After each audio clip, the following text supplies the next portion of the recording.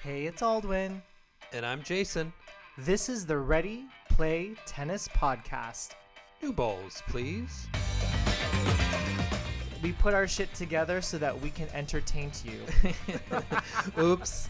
Come back to life, Dick Enberg. You know where I'm going with this, right?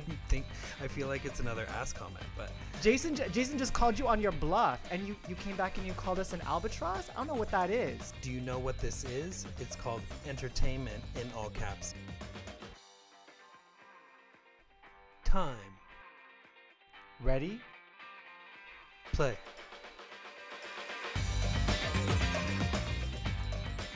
Welcome to the Ready Play Tennis Podcast. I'm Jason. And I'm Aldwin.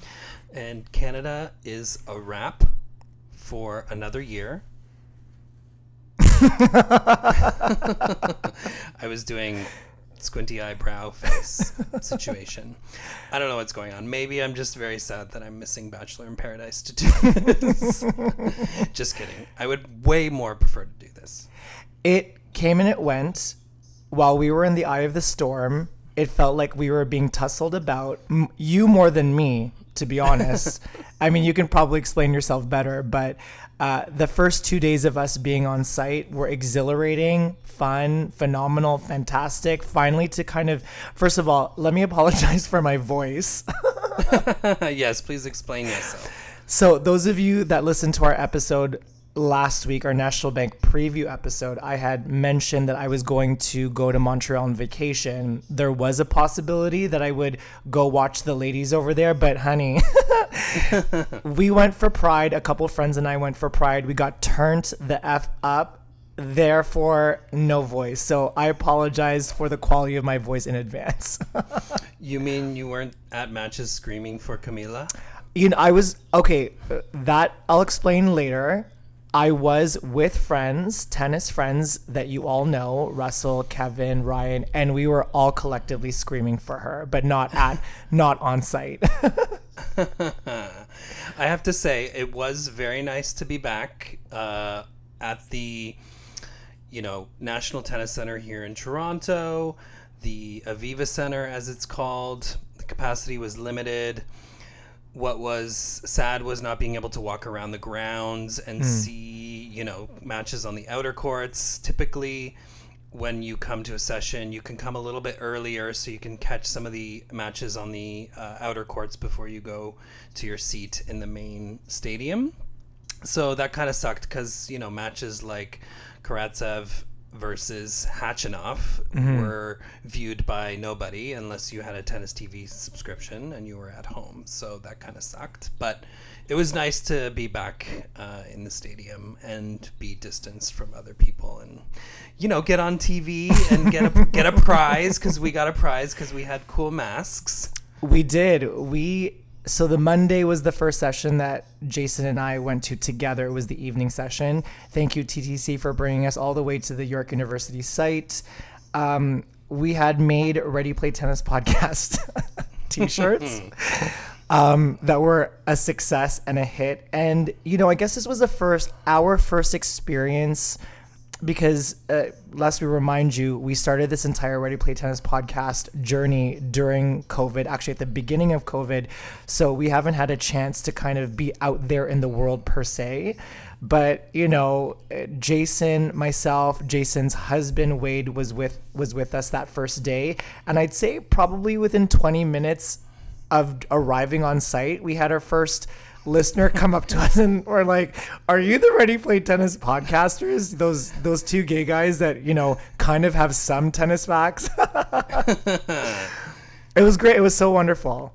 Yeah, I mean, once we got up the stairs and we were trying to circle to our seats so that we could be on court for the introductions or for the start of the match, we ran into somebody who recognized the shirts and recognized the show and took a picture with us. And, we sat behind somebody, I think, in one of the sessions who said that they had heard the Jeannie interview. So, and that sort of continued when you were in Montreal and I was here. I ran into a woman who's like, oh, I listened to your show. You guys are fun.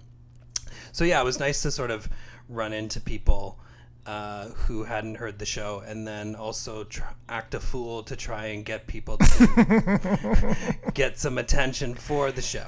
Right. Okay. Can we talk about that for a second? So, Sure. Day one, actually, before day one in the afternoon, Jason texted me. He's like, "You're making a sign, right?" I'm like, "What do you mean I'm making a sign?" He's like, "Well, we're going to be at the National Tennis Center. It's going to be a televised event. We've got a podcast. We're going to be wearing our T-shirts, our white shorts, our whole outfit. You got to make a sign." So I'm like, "Oh, God. Okay, fine." So I hustle over to the dollar store, buy a neon orange. No, the first day it was neon blue. I think it was blue and then neon or yellow. I can't remember. I can't. It was yellow.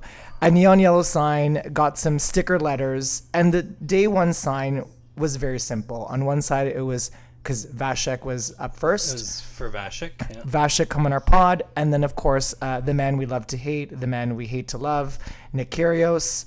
I didn't have enough time to Google search an albatross. For those of you that don't know, he called us albatrosses last year. So his was also very simple, Nick, come on our pod, but the DMs started flying in. People were like, "Girl, we see you on TV.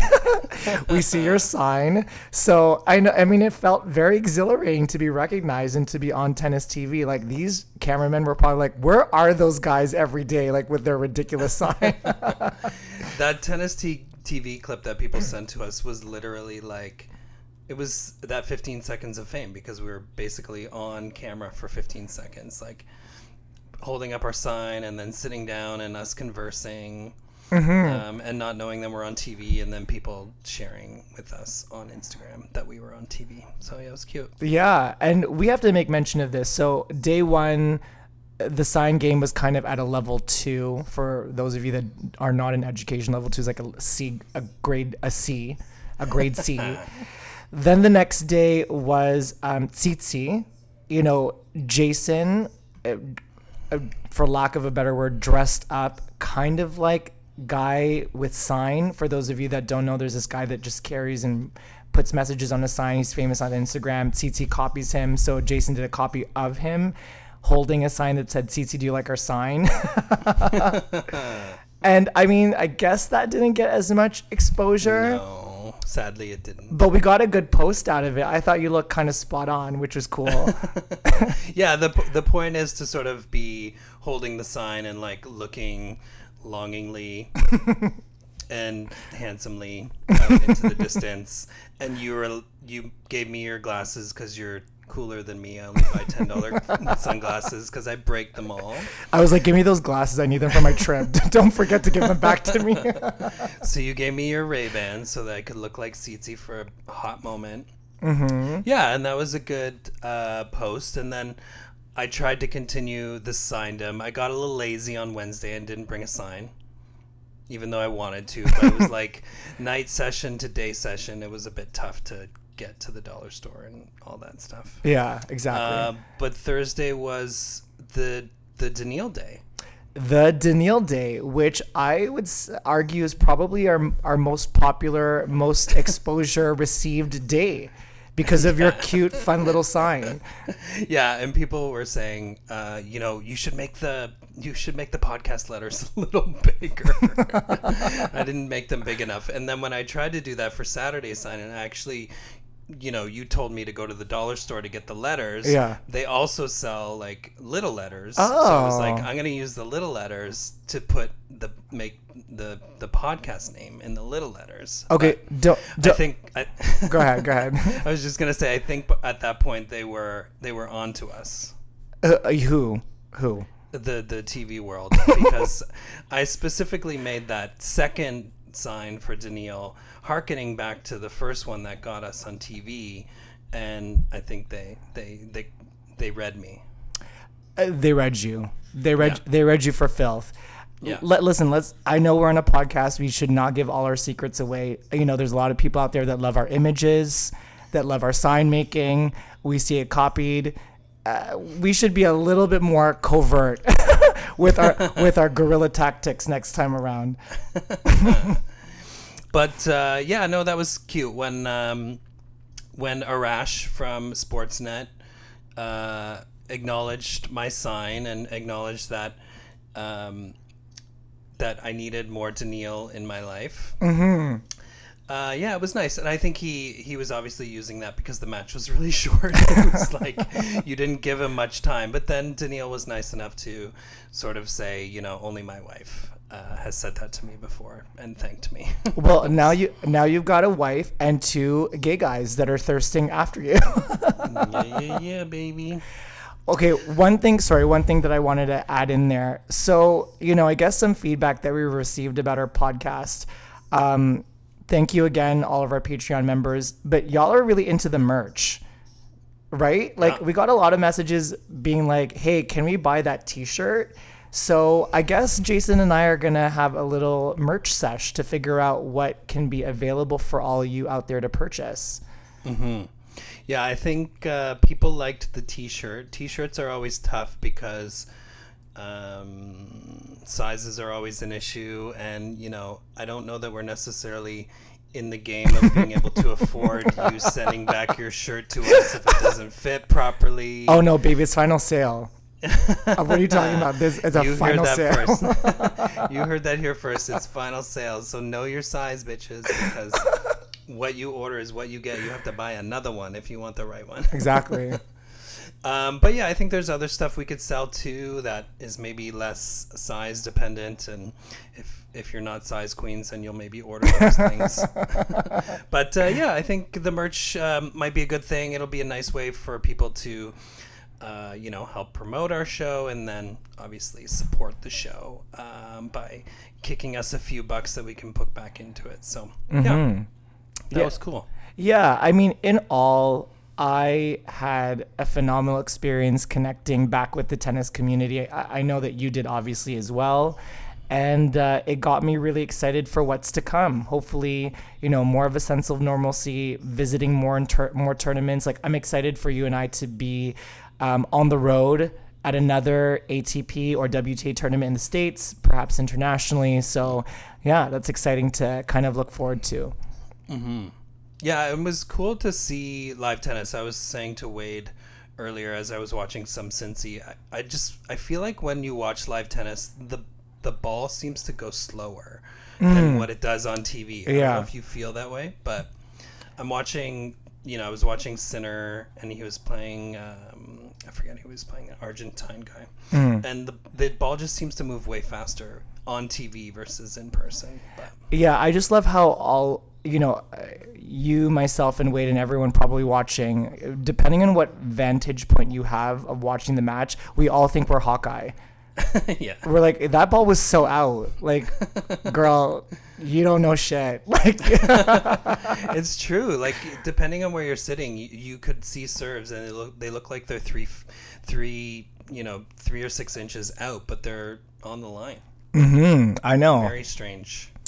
Well, let's talk about it. The tournament results. Where do we start? Honestly, there is any multiple points of entry we could talk about here. Yeah. So I'm gonna give it to you to decide where we should start off with. I think for me, obviously, I went every day except the finals. Mm-hmm. I lucked into tickets to the Wednesday session and Saturday session, and then bought my other session tickets. Mm-hmm. I think it's probably best to talk about, for me, I think the match that of the matches that we saw, the best match was Tsitsipas versus Ugo. Oh yeah! Oh my God! I think Ugo is somebody to watch because he's thoroughly entertaining, and I don't think he doesn't necessarily outwardly or intentionally, gravitate for the crowd attention, but he does certain things to like pump himself up, and he actually does the ear thing. So maybe I'm not describing it perfectly, but yeah, he's just got a cool game. When he won that Halle event, I was like, his game is so beautiful to watch, particularly on grass. So I was really excited to see him, and he's very entertaining to watch. He pulled out that second set and unfortunately ran out of gas in the third, but he was a player that I really enjoyed watching at this year's tournament. Yeah, I mean, consider that the last match that we watched before Humbert and my ex-boyfriend was Opelka versus Kyrgios, which was Snorefest. Like, talk about a guy that's supposed to be an entertainer came out. I mean, the only entertaining part really to that Kyrgios Opelka match was that very controversial call that happened at the end of the first set where Opelka hit a ball. The ball had so much backspin Kyrgios hit a ball. There was a lot of backspin on it, and then Opelka hit the ball with his racket over the net, which is within the rules. Anyway, it just became a hot mess, kind of like self-destructive situation, very kind of Kyrgios type. But that Tsitsi Humbert match was bomb diggity. That second set got really juicy. People were getting into it. I didn't necessarily want to root for Humbert. I just really like the alley call. You know how all those sort of alley. So I was really into that. But yeah, I really liked the way Humbert was playing. And I was surprised, actually. Like, you'd figure that a guy that put so much mental energy into staying in the match in the second set, clinches it, would put more of a show in that third set. But it just goes to kind of show you where my ex-boyfriend's level of play is. Like, he really refocused. He changed himself out of those sweaty ass clothes with that. Babe, that peach is just nice to watch bounce up and down. I mean, not to say that I haven't seen it in person, but it was great. It was great. That match was phenomenal. Mm-hmm.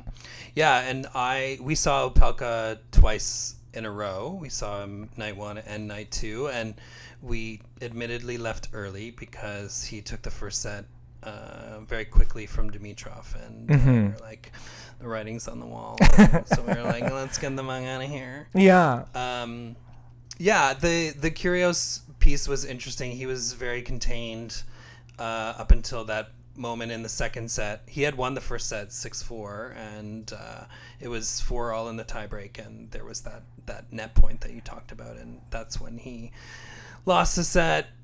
It's knocked a ball out of the stadium. I assume got a warning, and that was it for that particular match. But I think of the four that we saw, the Tsitsipas Ugo match was the best. The most disappointing, I would say, was the Ruud Tsitsipas match, because that was the other match I made a sign for. Mm-hmm. And he had obviously won 14 matches in a row, and harkening back to Nick Kyrgios, I think once he got to the quarterfinal stage in that third round victory, he threw a little shade to Nick, writing hard courts on the camera at the end of his third round win. So it would have been nice to see him go through, but obviously Tsitsi is too strong compared to him on hard courts. If it was clay, maybe he would have had a chance. Yeah, I like a guy that can throw it back to Kyrgios. Like, and not to say that Kyrgios is a bully. He definitely is a guy that speaks his mind. But the fact that Kyrgios can kind of, dish it as much as he can. What's the expression? Like, take it as much as he can dish it. I think that's kind of cool, and obviously keeps things interesting and spicy for everyone to watch and listen to. Yeah.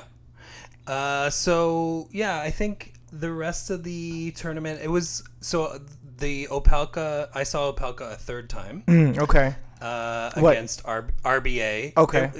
And RBA as a player, I think is somebody who gets put into that category of somebody who's very boring to watch. Live, not so much. He's obviously very skilled, gets to every ball. Top players love practicing with him because he's like a backboard. He's an excellent shot maker.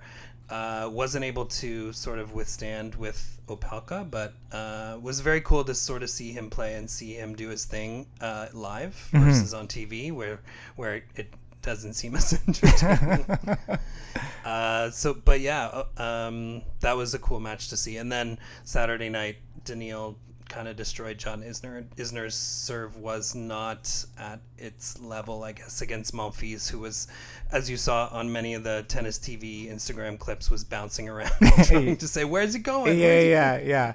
That was a question that I had for you because I knew you went to watch that match. I mean, what does that mean? So Isner's first serve wasn't going in. He wasn't hitting as many aces. Medvedev was just able to kind of neutralize on the serve, because that was a very convincing win for Daniil.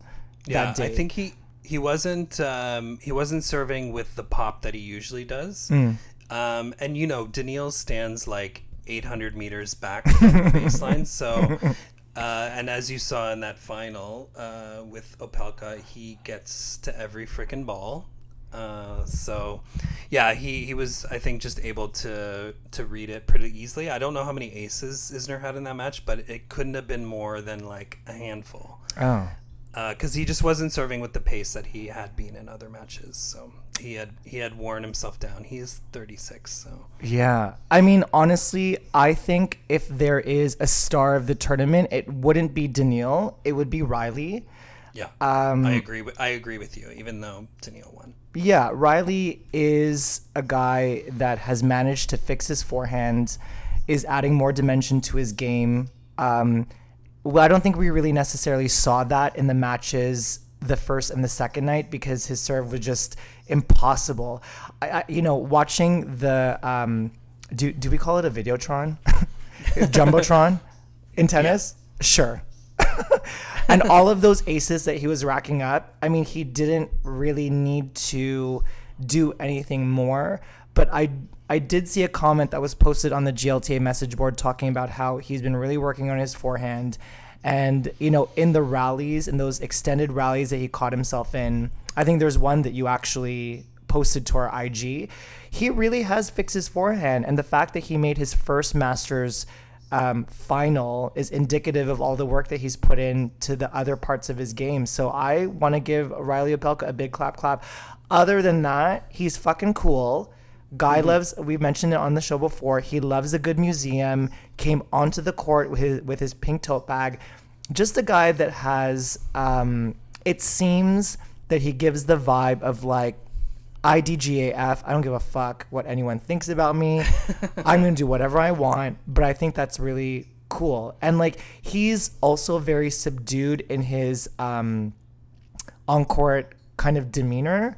I mean, the two matches that we watched and the other matches that he played, and when I watched the highlights, he just kind of gives like a kind of a slanted thumbs up, like very kind of chill.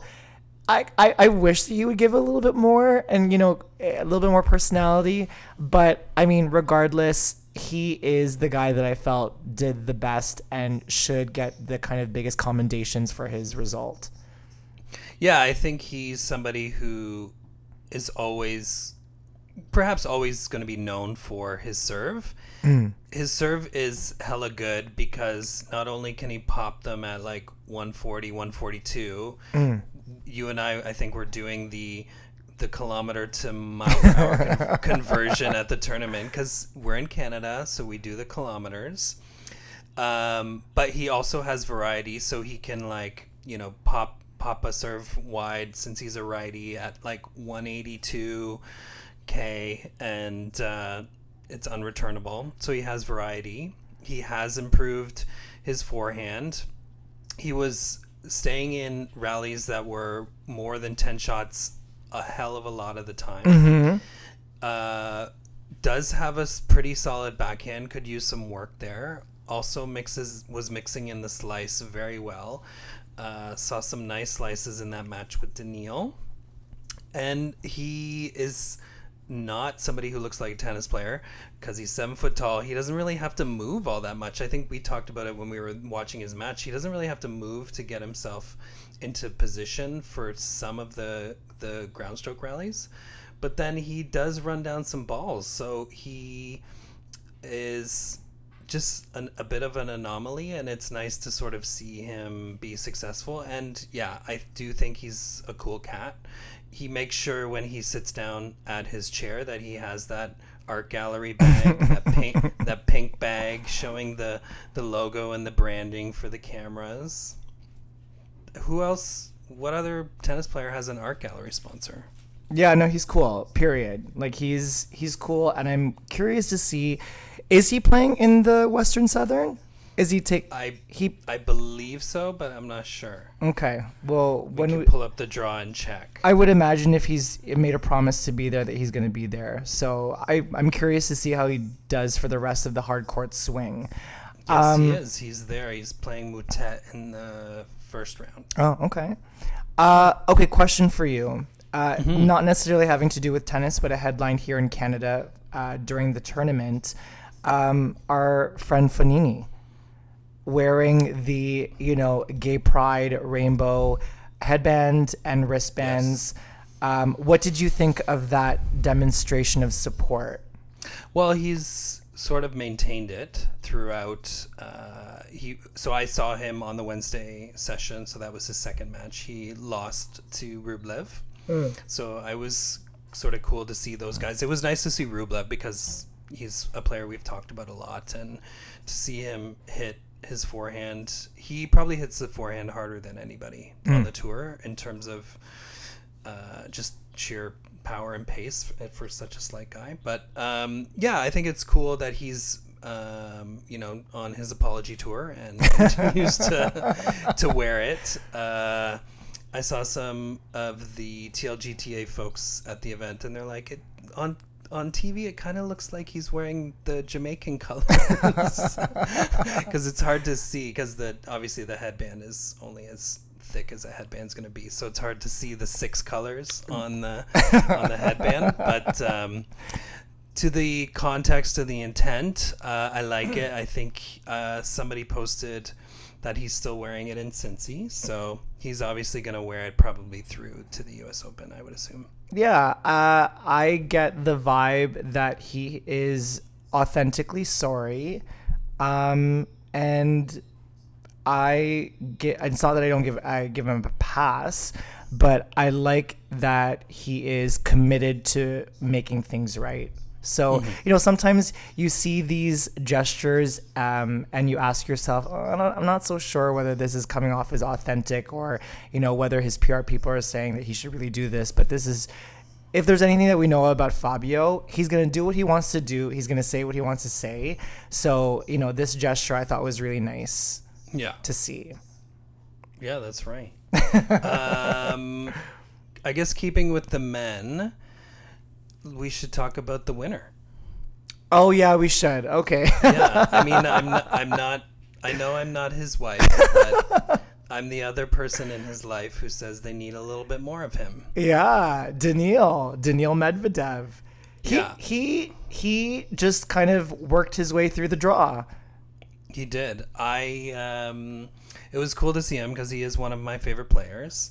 The matches that I saw him in, which were 2, were very short. The one where he saw me and compared me to his wife, and the other where he beat Isner 2-2 in like 53 minutes.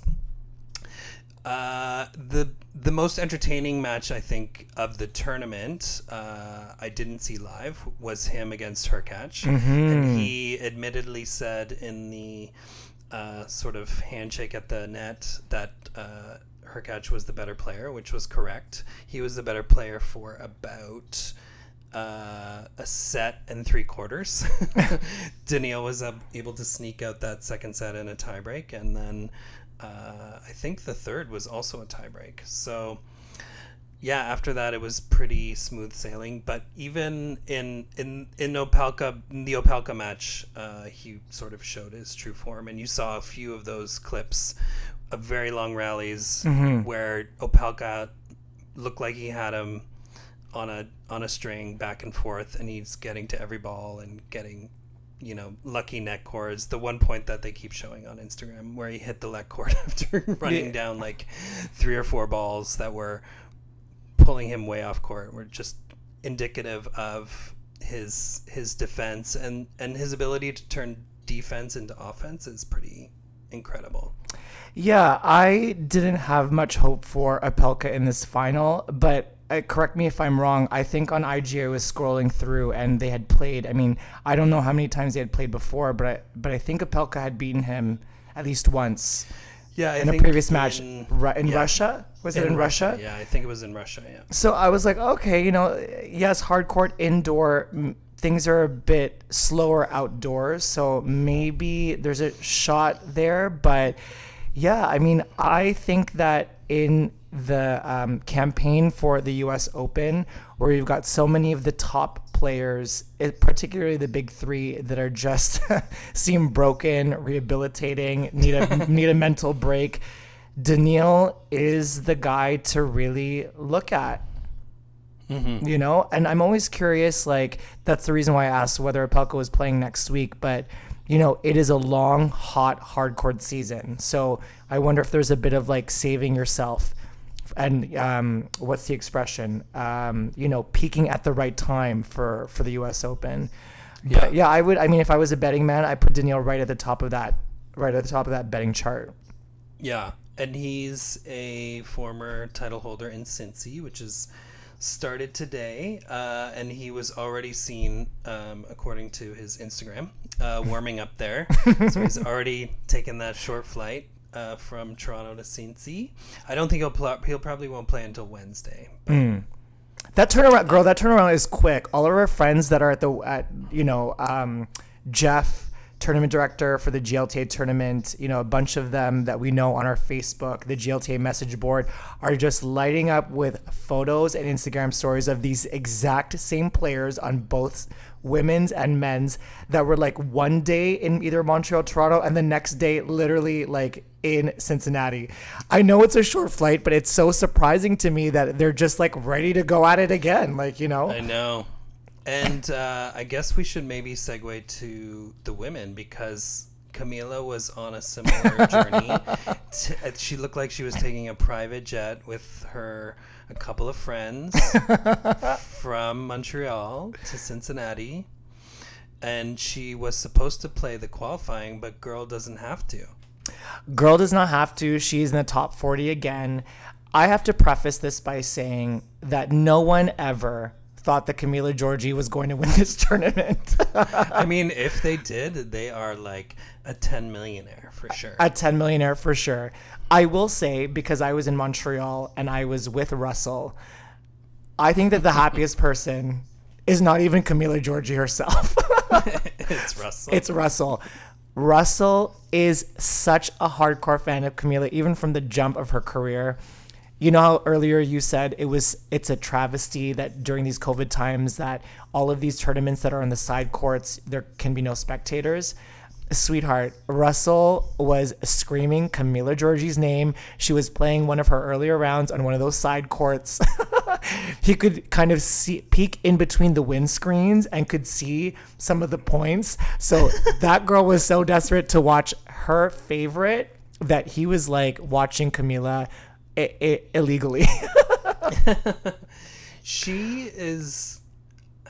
I haven't seen a lot of her play, but when you watch her play, yes, it's hard to understand why she's not had better results. And I think she's obviously dealt with some injuries.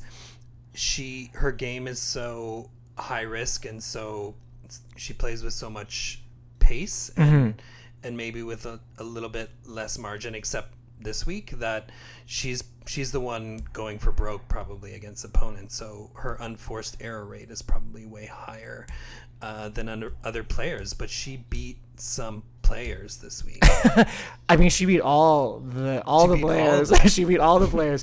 I mean, you just said it right there. She plays. She really is a hitter. She's a hitter, and she has a lot of unforced errors. And the other piece and component that prevents her from being consistently in the top 20 and winning titles is her mental side. I mean, I have literally watched matches. I haven't watched a live match of her before, but whenever she's televised, I like to catch her. I mean, listen, she's had some big wins in her life. She's beaten Azarenka, Wozniacki, Sharapova, all when they were number one in the world. But Camila can go on a string of like 5 billion errors in a row. And I mean, that's the thing about high risk tennis, you know, it's risk and reward. And it just happened to be one of these weeks. I mean, she did say in her post-championship press conference that she's been working with her father, who is her coach, and trying to kind of work more with margins, work herself into a point more, do the things that she does best, which is, you know, hit side to side and open the court. more. And I mean, that really worked out for her. So, yay. I'm so happy. Honestly, Camila Giorgi is a gay icon. One, because she loves her fashion. Two, because, I mean, I made this joke on IG today. When she was photographed with that weird, Isaac Newton, whatever the frick tournament trophy that is, that we handed the winners. What is it? Is that an Adam? Is that an Adam? Stefan asked us to talk about this and said, what is this trophy? Because we have a history of ragging on bad trophies. It is, you could tell the players when they picked it up, they're like, what is this that I'm holding? Like, there's a shot of Daniil, like, looking at it weirdly. I think the ladies doubles champions were also doing the same thing. I think it's, well, obviously there's the tennis ball in the middle. Okay. And its base is the heads of two tennis rackets. I think. And then it's like weird, there's like weird strings that connect the ball to the racket base part. I mean, I think of all the trophies that you and I have seen this year, this is probably one of the better ones. At least it's conceptual. Yeah. At least it's not like I'm gonna go to what store, Michael's Craft store, look through the $5 bin and get a trophy for this tournament. Yes. But what was my point about Giorgi? Oh, here's the point. Giorgi does not smile, and when she smiled for that post-match trophy present, maybe she doesn't smile because she doesn't win. She's not used to winning. Yeah, but it was nice to see her smile. Mm-hmm. She set herself up well, making the quarters at the Olympics. And she beat Mertens, the number 9 seed, former semifinalist at the French Open, Ponderosa. Ponderosa. Sponsored by Disney.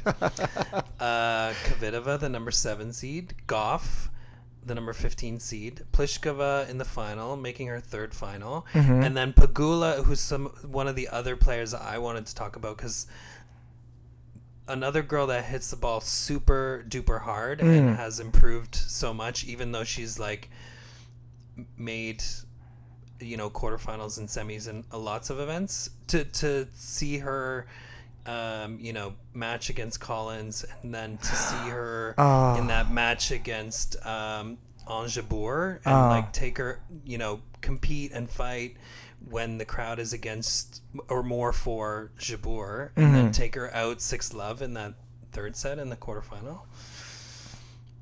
It's like, girl. And then, going 3 sets against Giorgi.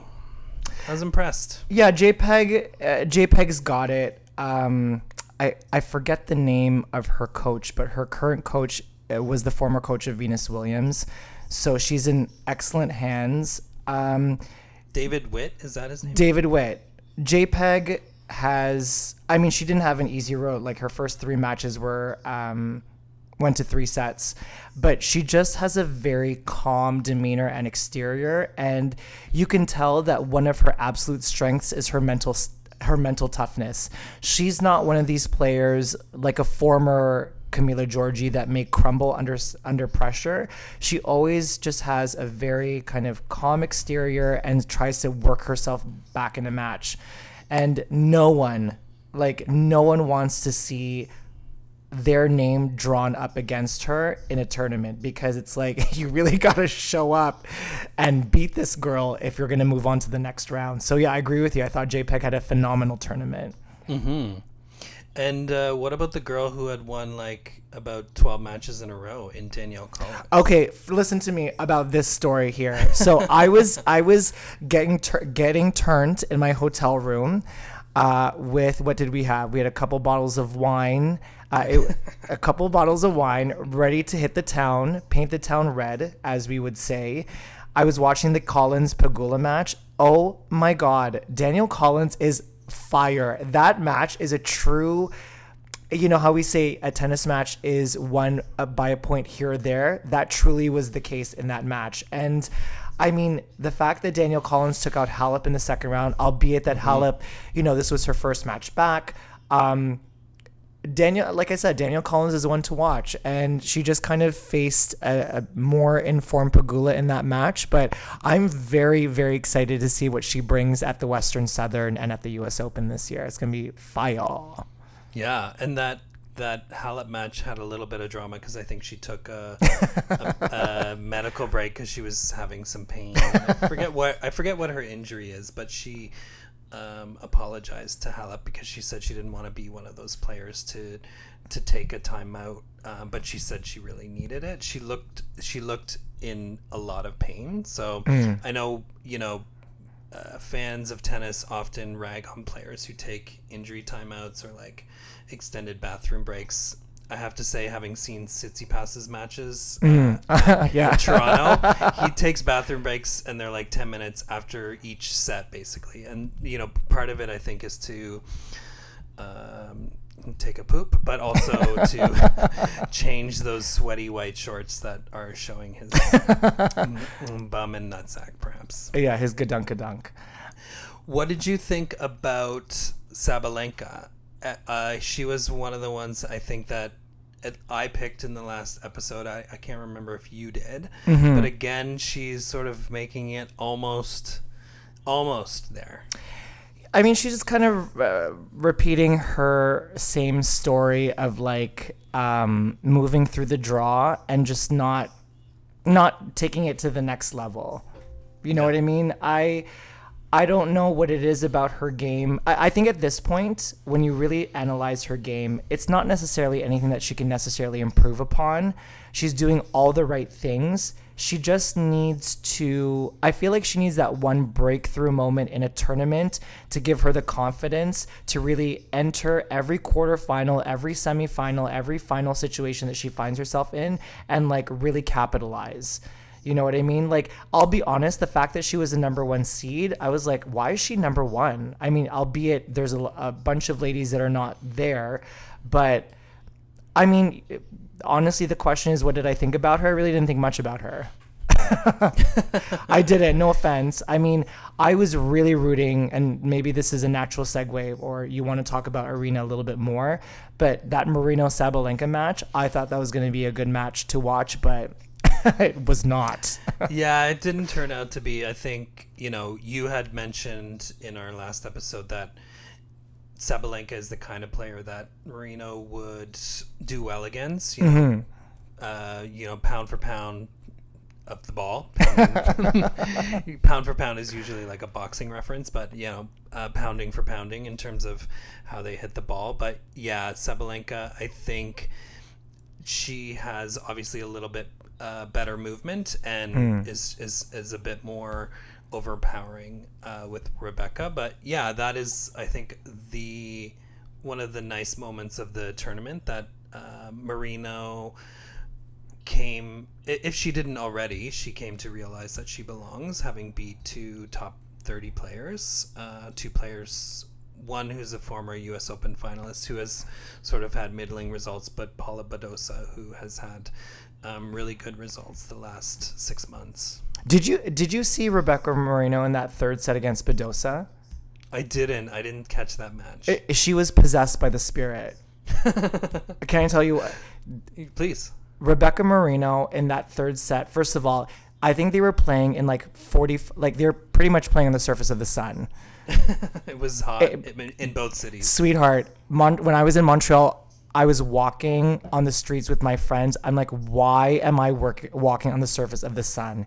And I thought about Rebecca playing that match against Paula Badosa. I'm like, oh my God, how did they do that? Anyway, when I say that Rebecca was possessed by the spirit, girl, that third set, Rebecca Marino was just pounding that forehand. And it was so nice to see. You could really tell that she wanted it. And regardless of the fact that she lost in that third round against Sabalenka, she is, to me, she's the second story to come out of the women's tournament. Everyone is rooting for her. Obviously, we had her on the show. The fact that she beat two distinguished players means that this is Rebecca can be in any draw and make a third round, quarterfinal, semi. Like, this is a result that I think is indicative of more wonderful results to come for her. And, you know, I was thinking about it from the angle of like, you know, when we were interviewing Christian Harrison, it's difficult to keep the momentum of entering tournaments, especially when you don't have the funds. And so like, I was like, this girl is going to have a nice little check and she is going to continue her entry of the tournaments. And I hope it just is like the impetus, what's the word I'm looking for? The result, catalyst? The catalyst that ignites, you know, more results for her, because she deserves it. She's amazing. Mm-hmm. I was so happy for her. Yeah, me too. Obviously, she was in the 200s, and now she's jumped into the 100s in terms of her ranking. To your point about Christian, we messaged him and we were like, it'd be lovely to see you in Toronto. And he's like, it's so hard to get into that event. Yeah. So, you know, there's only 48 spots. So in Toronto and Montreal, unless you're Canadian or you're in the top 50 or 60 and you are in the qualifying, it's very difficult to get into the 1,000 events. Yeah. So no tea, no shade, but all tea, all shade. Rebecca and Gabby Dabrowski are probably the only Canadians that we were proud of. Listen, that's a nice segue. I mean, Layla, listen, we always love a Layla moment. I thought it was shocking that she lost to Harriet Dart qualifier. We were all thirsting for a Bianca-Layla second round match. Bianca, I don't know that we could expect much from Bianca. I did love the passion that she showed after winning that first round match. And all of the gratitude that she showed for the Canadian fans that supported her. So hopefully this is another building block for her return, especially with the US Open coming up. But oh my God, like, sorry, I was really irritated with Felix and Dennis more than Vasek. I was, because there's expectations now for Felix and Dennis, and they both fizzled out in the first round. Yeah. Felix did the thing that Felix does, which is overhit on everything. Mm-hmm. The conditions were a little bit, you know, out of sorts. It was pretty windy the day. I did get to see him play. I didn't mention him because I knew we were getting into this segment at some point. But Livich played well. He was moving Felix around quite nicely. He has a beautiful backhand, which is nice to see live. But Felix was spraying that ball everywhere. Oh, yeah. Ew. Like, get it together. Why? Like, and honestly, sorry, on that note, like, I don't know if it was definitely not Felix, but he may have also released some kind of message to his fans. But like Dennis cop losing to Tiafoe, was it? 1-4. 1-4 first round, and then posting like, "Thank you for all the support. You know, my fans from Toronto, from Canada." Like, ew. Like, get your shit together, bro. Like, honestly, like, we want you to do so well. You're on home soil. Home soil, and you didn't bring it. I mean, the annoyance just comes from wanting our Canadian players to do so well. I don't know. We'll see. I was very underwhelming.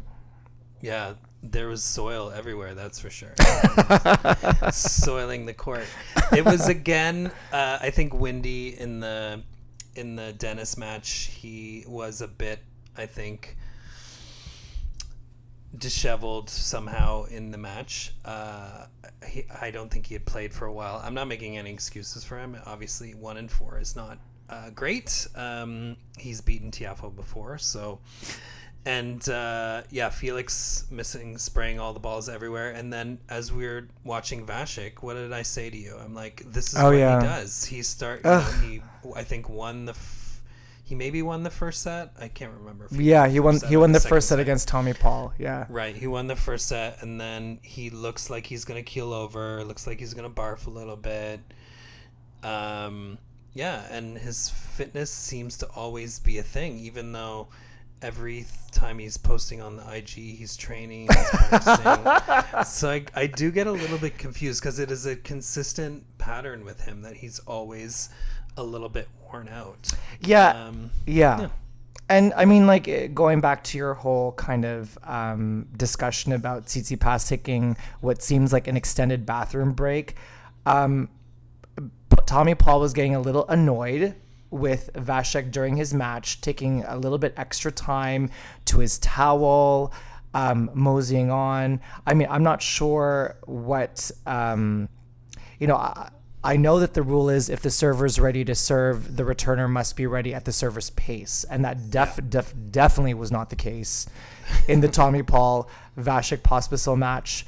Yeah, it is so confusing to me because when you see Vasek, he looks like he's a physical specimen in form, great legs, but like he's just all tired. And he has that mushroom product that he's promoting. Is that for energy? Is he taking his own product? What's his problem? Like, whatever. Vasek, come talk to us. Let us know what your problem is. Okay, I mean, do we have anything else to say about the Canadian? What Wade thinks we should call the Canadian Open? He doesn't think it should be sponsored. It should be all about Canada. This is the second oldest tournament next to Wimbledon, and it's a wrap. Sorry, that's what Wade wants to call the tournament? He thinks it should be called just the Canadian Open. Oh yeah, I agree. The Canadian, like, keep it simple and classy, man. Yeah, but it has to be called the National Bank Open because they need that shmoney to give out the prize shmoney. Yeah, NBO. I don't know. What else do you want to say? Well, listen, you and I had said during the Olympics that we needed to give more props to doubles. And what better occasion to do it than to give props to Gabby Dab. Gabby Dabby. Is that what her friends call her? Do you know? I hope not. Gabby Dabrowski, congratulations. Remind me again who her partner was. Her partner was a Brazilian woman. Yes. Stefani? Yes, Stefani, who was the Olympic bronze medalist. Yeah, congratulations. I mean, a Canadian came home with a title, and so that's super exciting. So, Gabby, we don't mention you as often as we should on our podcast, especially when you're racking up all these doubles titles. But thank you for bringing some Canadian pride to home soil with the championship. Yeah. One of the last things that we should probably talk about, which broke on finals day here in Canada, was Roger Federer is going to be out for another knee surgery. Mm-hmm. He has said that he will be on crutches for several weeks and off the court for several months, and wants to give himself a glimmer of hope to be back on the court again in some way, shape, or form. So I wanted to ask you your thoughts on whether there is a hope for him to be back on the court. Yeah, I think there's a hope for him to be back on the court, but when you go back to our podcast, that I believe it was the Wimbledon podcast, and he gave that interview in his post-match press conference discussing how difficult it was of an uphill journey post his first surgery, and the fact that it took longer than he expected, especially with the rehab, and now having to face a second surgery that is also likely to take as long, if not longer, to get back to a form that he hasn't been able to recapture for years. When you have all of those factors stacked against you, you are going to cry if you're Roger, and you're also going to... if you're fans. And if you're fans. And... yeah, I mean, I think that this is a good opportunity for all of you Roger Federer fans out there to shed your tears now. It's okay to cry. It's okay to be sad. It's okay to mourn the loss of your legend and your icon. I mean, he's not dead, but I mean, tennis-wise, I think he pretty much is, to be honest. But he gave a lot to the sport. And if he comes back and he does a third round at Wimbledon, take it as a victory. We love you, Roger. We do. But I mean, it seems like insurmountable circumstances to have to go through a second surgery and vie for a 21st Grand Slam title, IMO. Yeah, I mean, I think you hinted at it earlier, and we're not trying to be callous in any way, but we've talked about it probably for the entirety of our podcast journey, in that we have tried to enjoy all of the other players and talent that are on the tour, and there are plenty of people to get behind. You know, as I shared in my TV journey this week, I need a little bit more Daniil in my life because he's thoroughly entertaining. He's great for the game. He has personality, clearly. He mistook me for his wife briefly.